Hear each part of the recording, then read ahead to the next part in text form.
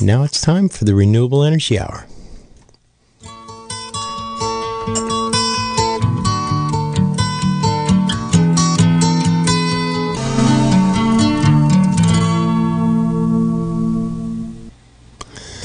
Good evening, Mendonesian. My name's Doug Livingston, hosting the Renewable Energy Hour, and normally at this time I would be saying hello to my co-host, Alex Aragon, but he's got other commitments tonight, and I have to do this solo.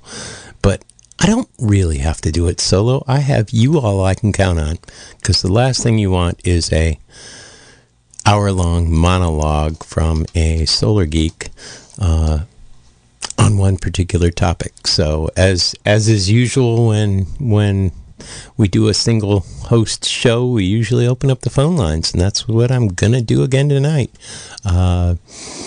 We welcome calls about, troubleshooting your own personal, ancient off-grid solar system.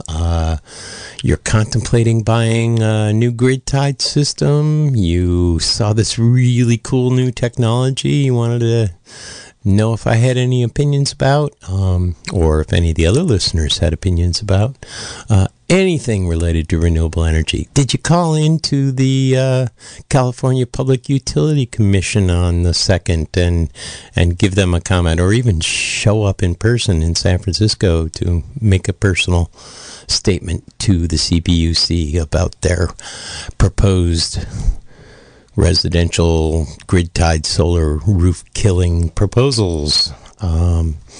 Whatever. Give me a call at 895-2448 at any time, and I will pick up the phone. Otherwise, I am going to have to do random monologues, and thank goodness somebody's saving me already, so here we go. Hello, caller. You're live on the air. Hey, Doug. It's Barbara. Hey, Barbara. And I sort of accidentally bought this little personal cooler, air cooler, and I don't know if my system is good enough to handle it. It says... I think you got your radio on in the background. I do, yeah. I just ran over real quick. Well, thank you for rescuing me. But all callers should know that you should turn your radio off before you call in, because there is a 7-second delay, and it's very confusing. So, do you know what the cooler draws?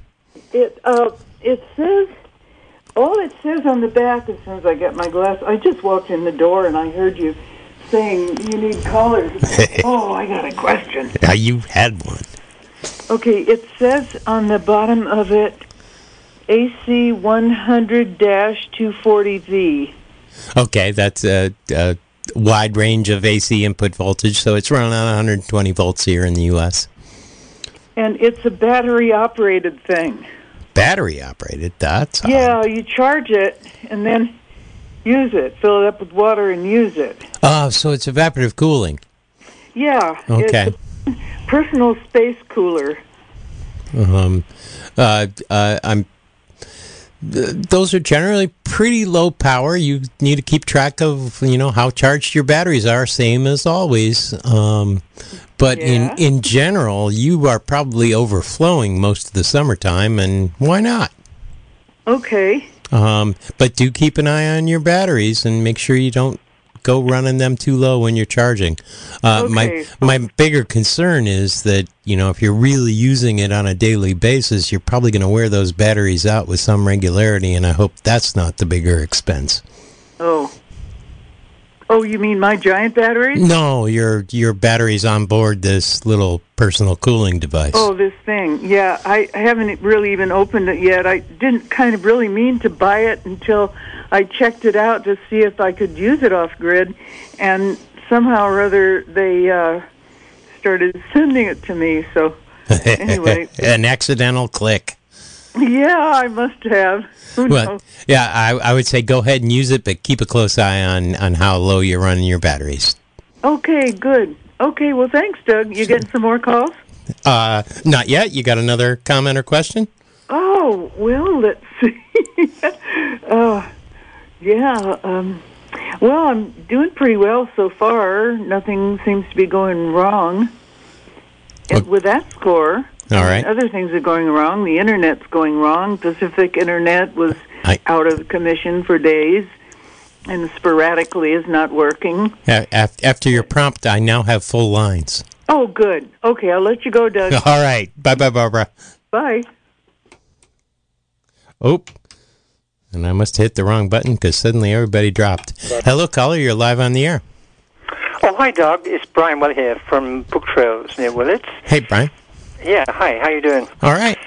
Yeah, super cool technology developments. I'm sure you're aware of the Tokamak nuclear fusion reactor that's being built in southern France near the Cadarache facility. There's 35 nations, actually, including Russia, believe it or not, that are basically financing the project, and it's thought to be probably the biggest machine ever built. It's huge, and planned to be completed in late 2025. And it's doing magnetic containment fusion?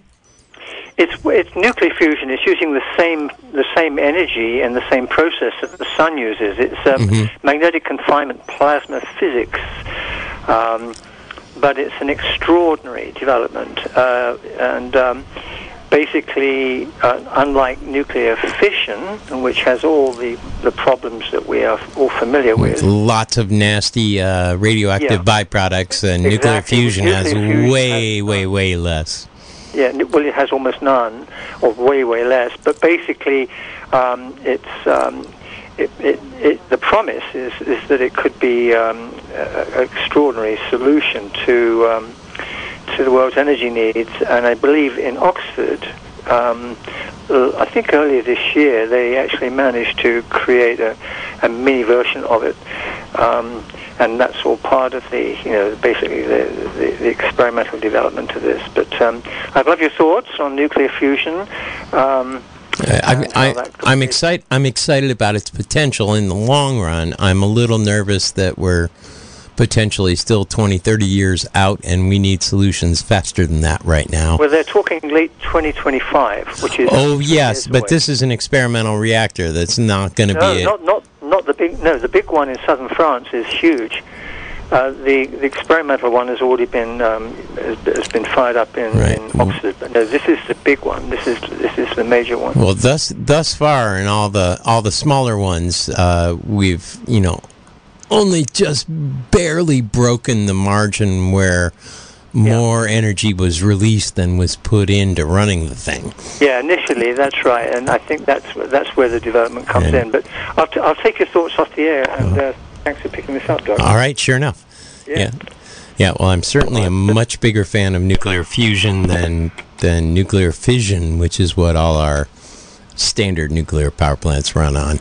The difference is that once you get past iron on the periodic table, when you break apart an atom, it releases energy, but everything below that, when you merge two atoms together, two nuclei together, it releases energy. And then he's right that the sun currently operates on fusing basically 4 hydrogens into 1 helium, and a small amount of mass is converted to energy, and it's a huge amount of energy for how small of amount of mass it is, equals mc squared. And it does not create the vast majority of radioactive isotopes and leftovers and whatnot that nuclear fission does. There is a fair amount of radiation generated in the fusion process, and that in and of itself creates some unstable isotopes, but it's a tiny fraction. My bigger concern is how much energy the magnetic containment costs and the cooling that's required to keep the magnetic containment going. Thus far has been, essentially the same order of magnitude as the amount of energy generated. And if he's right, if they're talking about an actual real power plant and not just a big experiment, that would be exciting to see the results of that soon. But then we will have to duplicate that technology all over the place if it really does turn out to be viable. And that'll take a while. So let's keep doing solar in the meanwhile, which is also nuclear fusion powered. Comments, questions, inputs on that idea? 895-2448.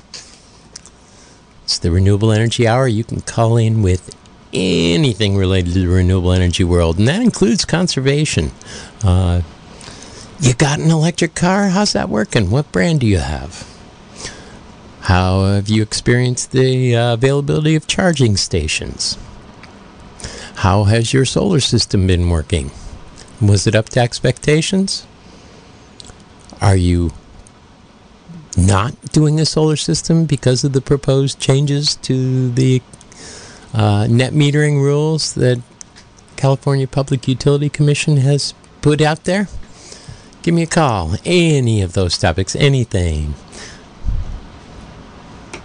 There's a caller warming my heart. Hello, caller. You're live on the air. This is Frank. I heard something that was interesting to me on the radio. I don't think it was on your station. That's all right. About polymer crystal batteries, crystal polymer batteries. Have you heard about that? I have heard of them. I'm afraid I don't know too much about them. What did you get from what you read or heard? That they're making them, and the issue is coming to scale. But you get rid of that lead-acid battery. Sounds pretty interesting to me. Yeah. Anyway, maybe somebody else knows more. Yeah. Thank you. Maybe, sure enough, anybody who knows about polymer and basically plastic batteries, give us a call and fill me in, because I'm afraid I don't know too much. Certainly, lead-acid batteries are not ideal, and I'm warming up more and more to the whole lithium-iron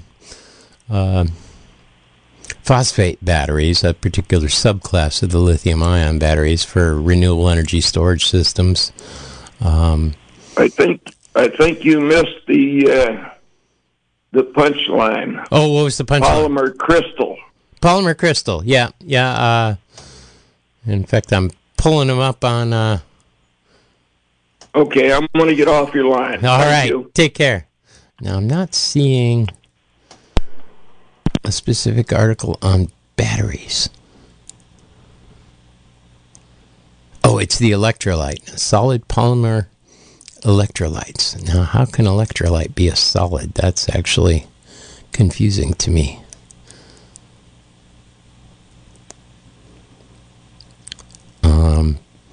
And it does have lithium in it. But I'm not sure how you could do a solid electrolyte. But I guess as long as it's conductive, it would work. And perhaps it would have much greater longevity or something. I do not know the pros and cons. And to me, it still seems like it's in the beta testing stage. But maybe someone else out there knows more about it than I do. I can't do my research online right now. 895-2448. Do you know about polymer batteries? Or have you got something else? Hello, caller. You're live on the air. What's on your mind? Hey, thanks for doing this. The Alternative Energy Hour is where we're going to find our answers for what's happening on the planet for the future.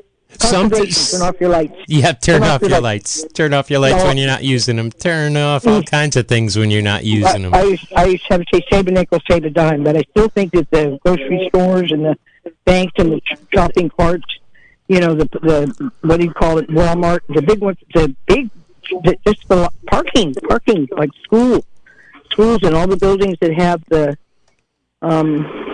security lights. Yeah, just out in the parking lots. Mm-hmm. I mean, they say 90% of the lights that are used are like not really necessary. I mean, take away, do we need to have all those lights on the ceilings and stuff? Well, next, Anyway, that's part of it. I'm a dreamer of ocean. I want to get desalinization of the waters from the ocean so that we can have fresh water from the sea, and we can somehow save the islands that are in the beaches that are being flooded because of the melting icebergs. If we could figure out how to get the chemicals out of the ocean, but do it in balance and harmony. well, we can do it with reverse osmosis. The issue is it's fairly expensive to do because of the electricity costs. But one thing that I want to see happen is have us put in more solar than we can use.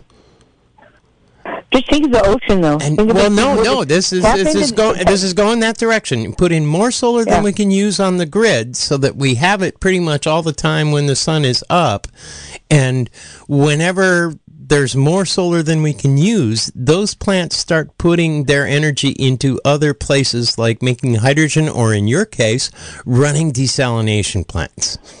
And I think if it can be done in balance and harmony. Because we got to honor and respect Mother Nature. The fact that we live in this planet that's as beautiful as it is.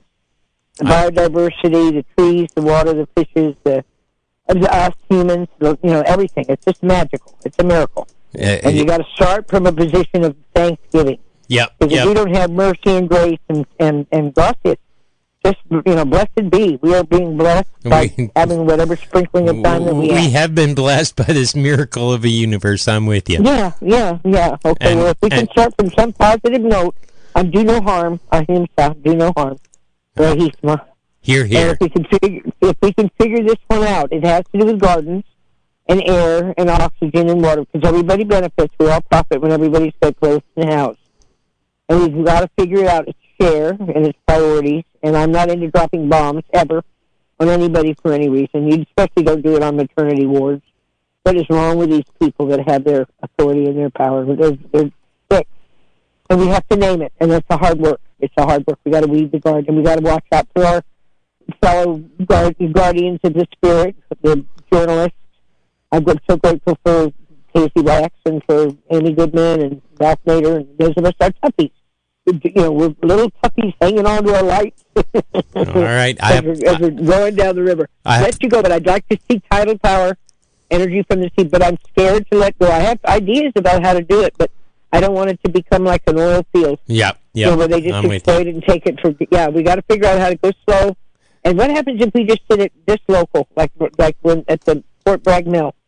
I think have one little cove, whatever it is. I'm from Casper, and I don't want you to mess with this abalone or the seaweed or the seals and the sea lions. And it's precious and wonderful, and we got to watch over it and be guardians. Hey, thanks. Thanks for the call. Bye. Bye. Oh, that caller didn't hang on. Let's see if this one's there. Whoops, that one didn't call. Call back, callers. We just had full lines a second ago. Hello, caller. You're live on the air.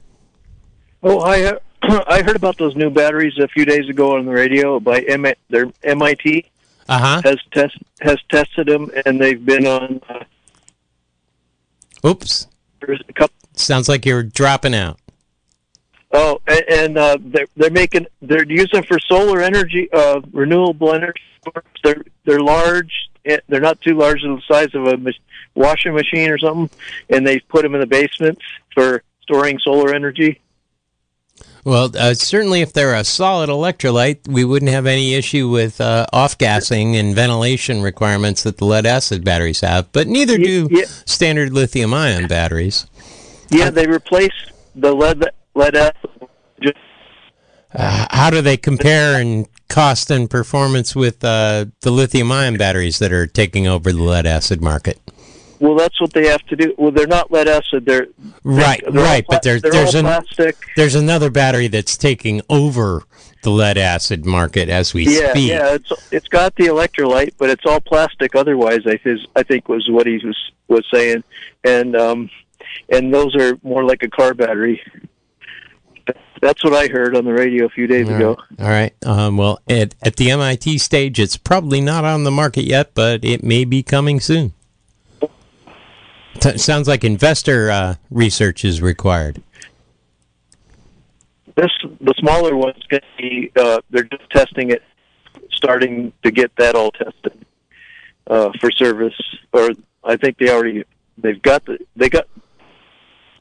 they're going to get them a trial period, Mm-hmm. Yep, and see what their longevity is, and do they sustain themselves, which is often a problem with new battery technologies, is they don't last as long as they hoped. But I've been promised miracle batteries so many times over the past 30 years, I'm probably overly skeptical, and there's going to be a handful of miracle batteries come out that I will approve of, but I'll be late. Yeah. I'll be late to catch the boat because I've seen so many other broken promises on the battery front. Well, they know they work, so they just get them down to size is what the thing is now. Yeah. Ultimately, it's, how much do they cost per kilowatt hour of cycling, and what's their environmental impact? Yep. Well, I'll do some reading. That's what I heard. I'll do some reading. Bye. Thank you. Bye-bye. Bye. 895-2448 if you want to join the conversation at the Renewable Energy Hour and talk about anything related to renewable energy. Haven't had any troubleshooting questions. Haven't had any... well, we did have some new technology suggestions. Polymer electrolyte batteries. Organic, ionic, plastic, crystal, polyethylene oxide, solid polymer electrolytes. Applications in all solid-state lithium batteries. So this actually is a lithium battery. It's just using a solid conductive polymer electrolyte between the two plates, which wouldn't surprise me if that made it a lot more stable and potentially more longer lived. And my guess is that's what they're shooting for, but I'm going to have to do some more research. If you don't want me to randomly talk about things I don't know about, you need to call 895-2448. Ask a question, make a comment, point out another interesting technology you've heard of recently. Keep me from singing Christmas carols in June. I was sure that was going to make the phones light up. No, I promise I won't sing any Christmas carols. I won't sing at all. But I may put on some music. 895-2448. Call into the Renewable Energy Hour. You got a conservation tip? You got a review of an electric vehicle you bought recently? Hey, Tom, I know you bought an electric vehicle recently. Are you listening? How's it working out? Are you having adequate charging stations? Here's a call for us. Thank you. Hello, caller. You're live on the air. Well, I do have another question. Is our new studio in Ukiah going to be solar-powered? Yes, they're working on it. Tom Dow brought me out to look at it and figure out what the best place for that would be, and I think they're seriously looking at doing battery backup as well, as well as a generator backup to back up the batteries so that they could have, long duration power, even in the event of, the big earthquake with a week of power outage or something like that, they could still be online. Is it going to be on the grid? Yes, grid? It's on the grid. It's on the grid. Grid-tied. It'll be grid-tied, but you can do grid-tied with batteries now. Well, you always could, but most people didn't because the costs were pretty absurd and there wasn't much benefit beyond the backup power. But that's getting less and less of a ridiculous proposal, and for critical operations like hospitals and fire departments and police stations and KZYXs, it makes some sense. I think ultimately it's going to be a matter of money. We did a great job in our fundraising for the building fund, but that's only a sixth or something of what we need total for this ongoing project. Although they're going for big donors and whatnot, and we hope some of them come through. We hope a lot of them come through. Yeah. But I've recently heard that they're trying to make it cost you more to be grid tied than if you weren't. Well, certain, it's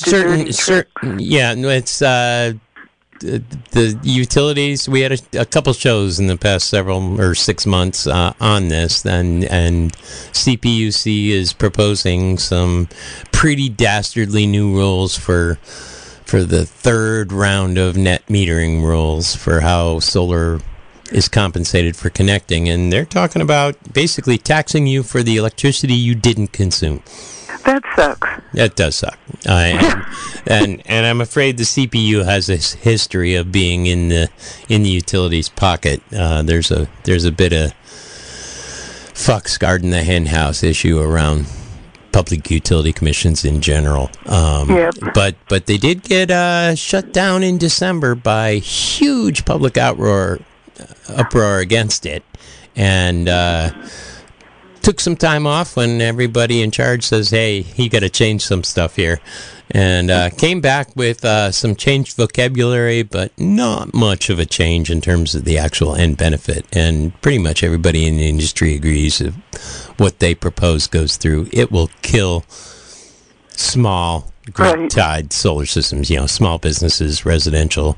It's pretty much locking them out, and it's all going to be big, huge power plants in the middle of the desert and whatnot, where we need the open space, and we've got lots of open space on our roofs, and it's absurd to be making it harder to do solar now, especially in California. Now that the rest of the country is basically following California's original lead of doing proper net metering. I can understand adjusting the rules somewhat so that solar users pay a fair share of the transmission line costs because they're making use of them. But this proposal is over the top, and they're using some serious misinformation and dubious studies and conclusions to justify it. Are they tied in with PG&E? Are who tied in? This California Public Utility Commission? Yeah. They're the ones who regulate PG&E. They're the ones who make the rules PG&E has to follow. But do they have stock in PG&E? Is there funny stuff going on between the two of those? Well, PG&E has always had influence, and they're a big stakeholder in being regulated. So PG&E has always had influence. And, once upon a time, there used to be members of all the big utilities on the commission. I don't think that's the case anymore, so there's a little more room to put public pressure on them than there used to be. But they have always listened to the utilities more than what seemed appropriate. Yeah. And the utilities are pumping out some mega propaganda. They get that. And the CPU's either buying it or taking the bribe. I'm not sure which. Yep, probably. Okay, thanks for the call, Barbara. Anyway, okay, bye. Bye-bye. Hello, caller, you're live on the air. Hi, Doug, this is Jamie again. Hey, Jamie. Yeah, just really quick, just a little further information on the plastic battery. It was on Science Friday just a few days ago. All right. On Flato, and he was interviewing this guy who was really, pushing. I mean, he was really enthusiastic about it. Anyway, obviously. What were the positives? The basic thing. The pros are that it's super safe, and you could puncture it and nothing leaks out, and they're very stable. And also, they're running longevity tests now, and they're wondering if they'll be able to get to a definitive test because he's theorizing that it could go for, 30, 40 years or something. Sweet. Okay, that's what I was hoping when hearing about a solid electrolyte. I said, and maybe it's the stability and the longevity of the battery that's going to be the breakthrough on these. Did they talk about costs? The downside is that they're big. And, I think, he was talking about the main application they're working towards is this would be like massive backup for grid infrastructure. Mm-hmm. So it would be, massive solar. You'd be able to store. It would be a big, be for big applications. Oh, but although it could work in a house. Yeah, they were talking about, washing machine size battery bank, which is smaller than most off-grid lead acid. It sounded like the thrust of what they were, trying to get into the market as for major grid applications. So anyway, but so it's you could look it up or listen to it on the jukebox. Yep. It's on www.jukebox or .jukebox.kzwax.org. Oh, there you go. Or go to kzwax.org and click on the archive jukebox link on the home page. Yeah. And go to Science Friday. What's that? 3 o'clock on Friday afternoon? Yeah, 3 o'clock. Right, 3 o'clock Friday. No, I will go listen to it over the weekend here. Okay, I gotta go. Thanks, Jamie. We'll see you shortly. Yeah, right. That was Jamie Roberts, who's going to be taking over the captain's chair here in about a half an hour, doing radiogram, spoken word, and fun music just shortly after this show. 895-2448 if you've got a renewable energy related idea, question, comment, curiosity. 895-2448. I could read you this chemistry gobbledygook I've got up on the screen. Oh, this caller's saving me from doing that to you. Hello, caller, you're live on the air.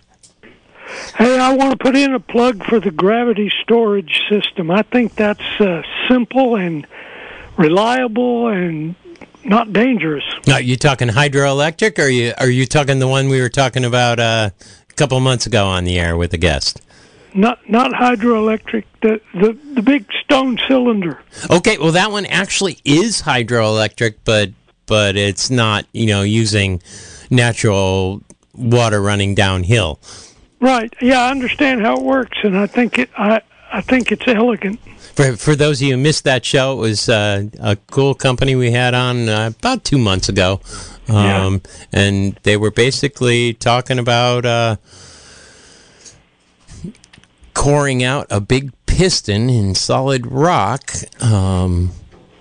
potentially, football fields in diameter, and encasing it in a steel sheathing so that seals could be made around it, and leading and having it be about half the height of the hole that's cored out. And when there's excess electricity from the grid, from renewables producing more than what's needed by the grid, instead of storing it in a chemical reaction in a battery that wears out pretty easily, to send that extra electricity into pumps that would pump water below that big stone cylinder and lift the stone cylinder up. And as long as they've got excess electricity, they can keep lifting it up.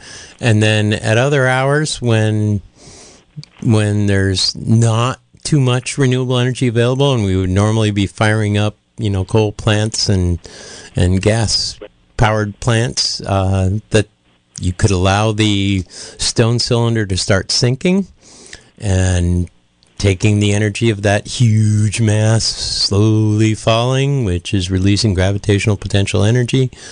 It's basically allowing the pressurized water underneath the weight of that thing to squirt backwards through the same pump that lifted it up, but in reverse, that pump becomes a hydroturbine and generates electricity. And they've done it on a modest scale, and they were looking at finding locations and investors to show that it's quite feasible on a large scale. And I'm with the caller that was pretty exciting and looks way longer lived and more cost effective than 37 bazillion exotic chemistry batteries doing the job of taking the excess and putting it out when there's a shortage. Yep, I agree with that. God, I don't even remember then. Oh, I think it was Gravity Battery. Search on Gravity Battery if you've got access to the internet, and I bet you. I've already done that and seen the picture. It's very simple. I have another question. If I were to get a large lithium-ion battery for my solar system, a 48-volt, 10 or 15 kilowatt-hour battery, can you take those batteries way down without damaging their lifetime? Yeah, quite a bit further down than lead-acid batteries, yes. But And they'll talk about cycling them 100%, but most people honest about it, they're gonna cycle it between maybe 20% charged and 90% charged to get the most cost-effective lifespan out of the battery. So you don't want to overcharge them. That's a risk that wasn't as much of a deal with the lead-acid batteries.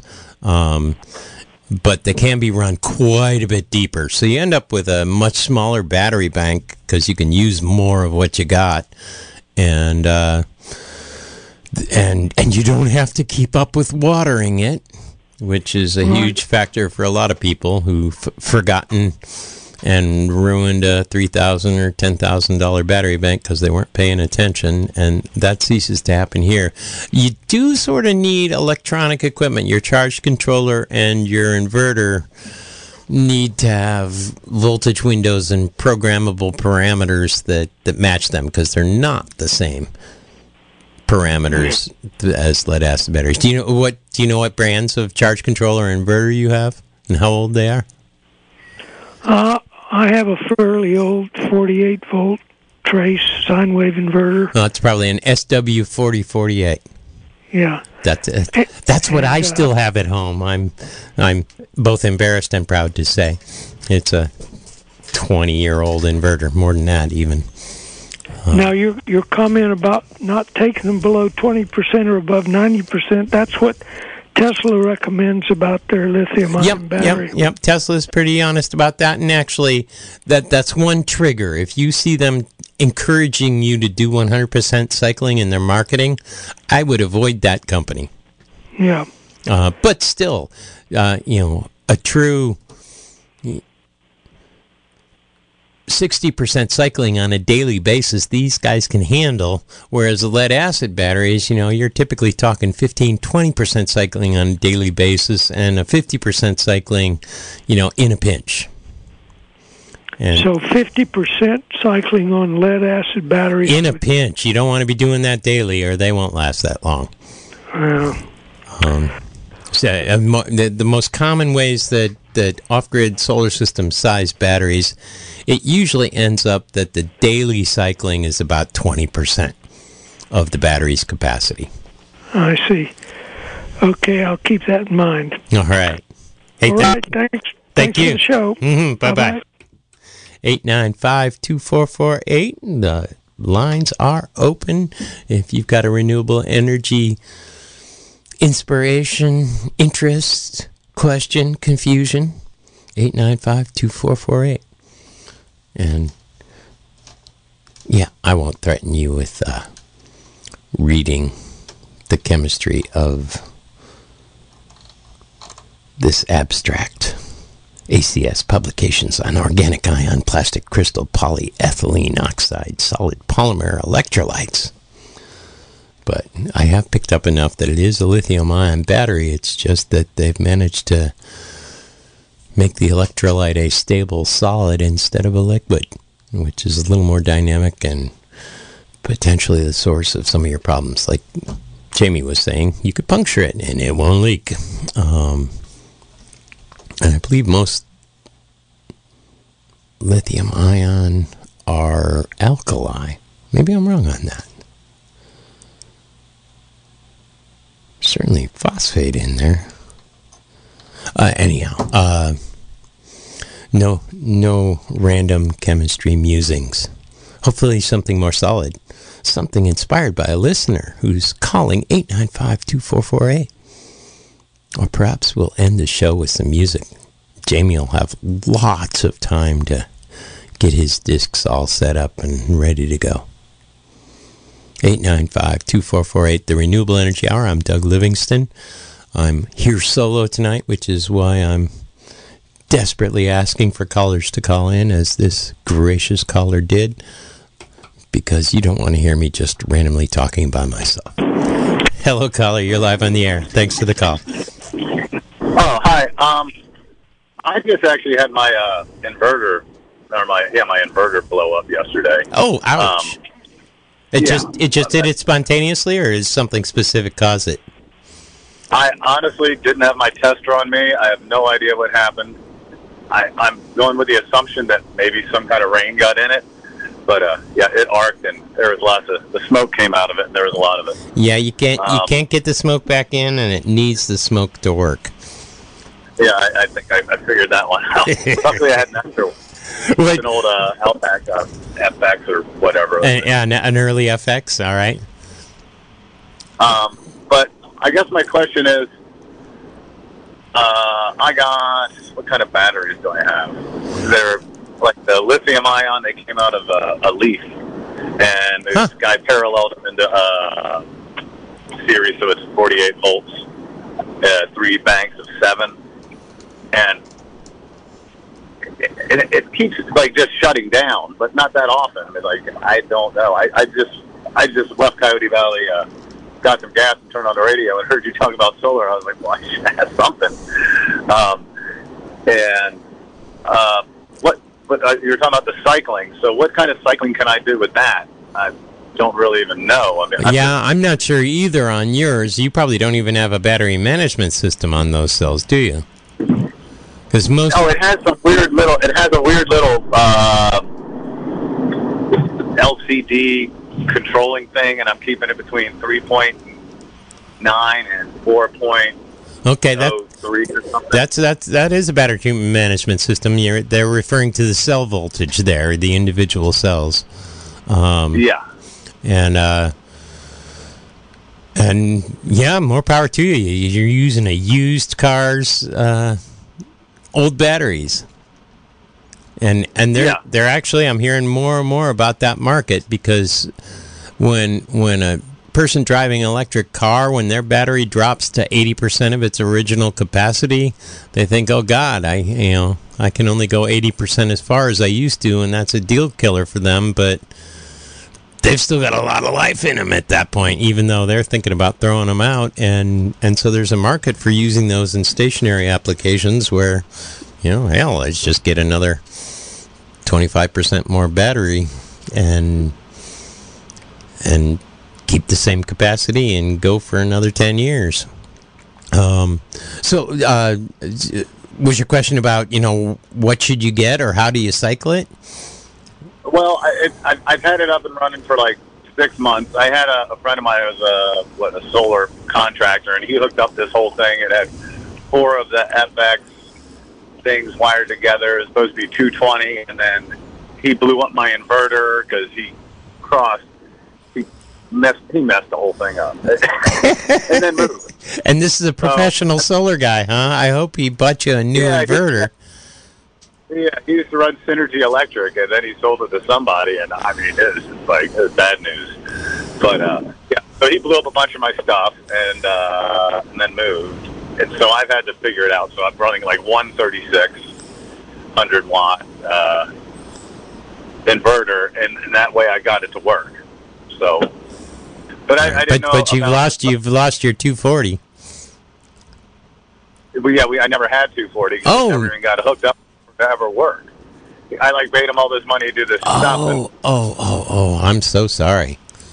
Have you considered taking him to small claims court? We didn't pull any permits, and it's up on Spy Rock, so that's not going to happen. All right. Ouch.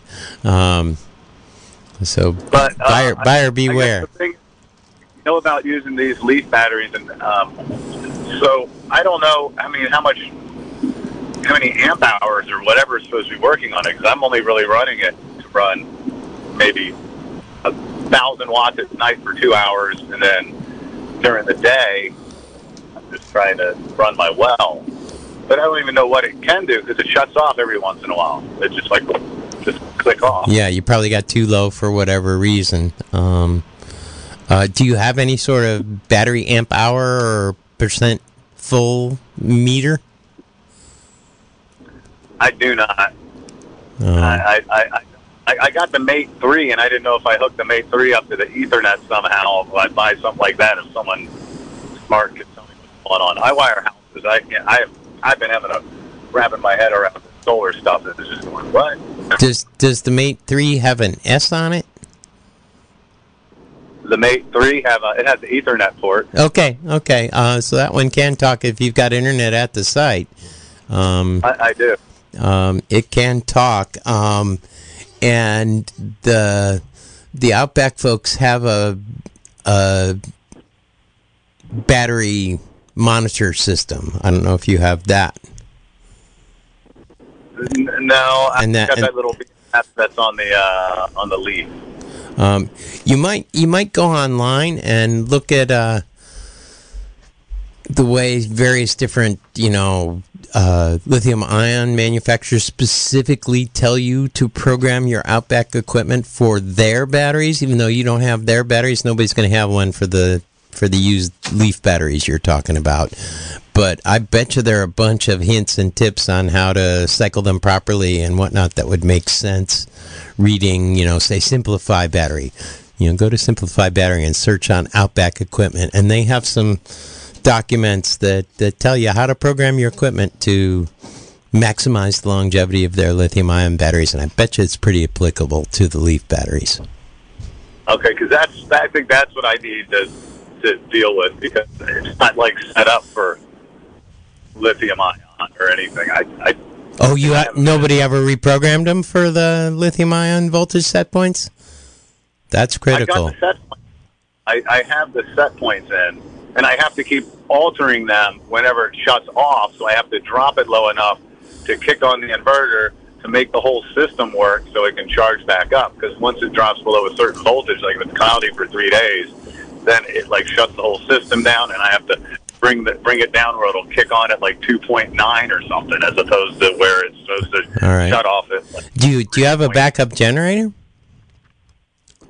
Oh, yeah, I do have a generator, but I'm afraid, because it says to put in the generator, but can I really just hook up the generator and run it in there, and it's not going to fry anything? Would it charge the battery? I don't know what to do. Yeah, your Outback inverter, once upon a time, have built-in battery chargers, and it has an AC input for the generator, and it will automatically sense when generator power is live on its input. It will turn off the inverter, connect the generator power to your loads, and connect the generator powers to an onboard battery charger. But it's important that you program the inverter set points as well as your solar charge controller set points to appropriate voltages for the lithium pack. And that's the sort of stuff that's in those documents, for example, from Simplify on how to program your Outback system for the Simplify lithium-ion batteries, and I bet you it's pretty similar for your Leaf. Well, that would be way better if I could just, because if I could just, whatever the generator's on, it would charge the battery, because I have to run the generator when there's clouds. Yeah, preferably you do it before the system shuts down. Yeah, that'd be great. Shuts down a lot. And that's one of the useful purposes of having a battery state of charge meter, so that you can be aware, hey, we're getting down pretty low, maybe I should fire up the generator before we shut down.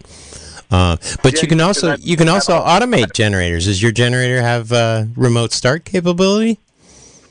I don't know. It's one of them Honda, the Honda 3000 inverter type. Yep. No, that's a nice little inverter. I believe there's an outfit that sells a very easy to do 2-wire start conversion kit for $150 or something like that you can put into that, so that the Outback equipment can send a signal to it to tell it to start and run, and tell it to turn off when it's good enough, before you get to your shutdown point. Well, that would just be a whole other reality. I'm so far out there on SPIROC, I can't get anybody to come out and help me, and I'm just like somebody. I'm taking classes, electrical theory classes. I've wired hotels and hospitals. Not actually any of them. Fire department. I figure I could get this out, but I'm like, this negative ground system is. Yeah. I wish my co-host Alex Aragon was here today, because he's not that far from you, and I bet you he'd consider coming up SPIROC to look at what you got. He'd probably think it was pretty cool, but he may not have time. I don't know. He's based in Willits, and he's a licensed contractor, and probably busy. Very busy. He is busy. He is busy. I know he is. And so busy he couldn't be here tonight. Well, that's good for him. Okay. Hey, I get on the Simplify system and their website and Outback and try to figure that one out, because that's a lot. What you just said would save me a lot of hassle. Yeah. Well, they had some pretty good documents on how to program the Outback equipment for their lithium-ion batteries, and I expect yours are pretty similar set points. In fact, that's as good as you got to go on. Okay, I'm going to give that a shot. I'll be playing with that in 2 hours. All right. Good luck. Okay, thank you so much for your time. I appreciate it. Sure enough, and don't forget to look up 2-wire start for your model generator, and I bet you find somebody who's got a kit that can convert that so that a signal from the Outback equipment could tell it to start based on parameters you program, based on that Simplify document. Okay, I will look at Simplify Outback. All right. Happens. Good luck. I hope it's better than your previous solar experience. All right. Take care. Thank you much. Bye-bye. Got time for another call or two, 895-2448, if you want to join the Renewable Energy Hour discussion of any Renewable Energy Hour topic you got in mind. Otherwise, I'm going to give Jamie some extra time to get in here and get settled with some music to finish off the show. But I won't do that for another minute. If anybody calls in the next minute, we will... Oh, that was the page I wanted. There's somebody calling. Hello, you're live on the air. Hi, Douglas. It's Johanna. Hey, Johanna. You prompted me to call in by mentioning this 2-wire start kit for the Honda generator. I just want to emphasize how much of a comfort factor that is.